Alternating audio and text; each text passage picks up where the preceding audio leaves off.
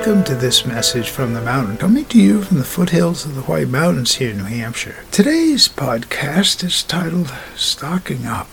We're looking at our driveway recently. It's littered with the shells of acorns.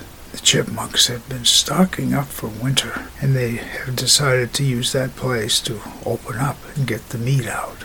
And the animals that stay here, that hibernate, that winter over, are going through their preparations. They're finding places where they can stash the goods. The bears have already found their dens, which they do in the summertime, and will prepare as they bulk up to hibernate. And people are doing the same thing. They want to keep their shelves filled with goods in case we get a snowstorm that perhaps makes it impossible to travel for a day or two. We also can stock up on positivity. You know, the more we set our intentions for that, the more we do that every day, we're bringing a stockpile inside of our heart that is very special.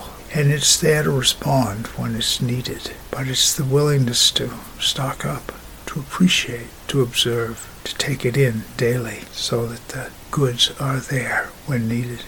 My name is Michael Hathaway, and this is Message from the Mountain. Just my prayer these words are right and good for you, and if you hear them. Thank you so much for listening.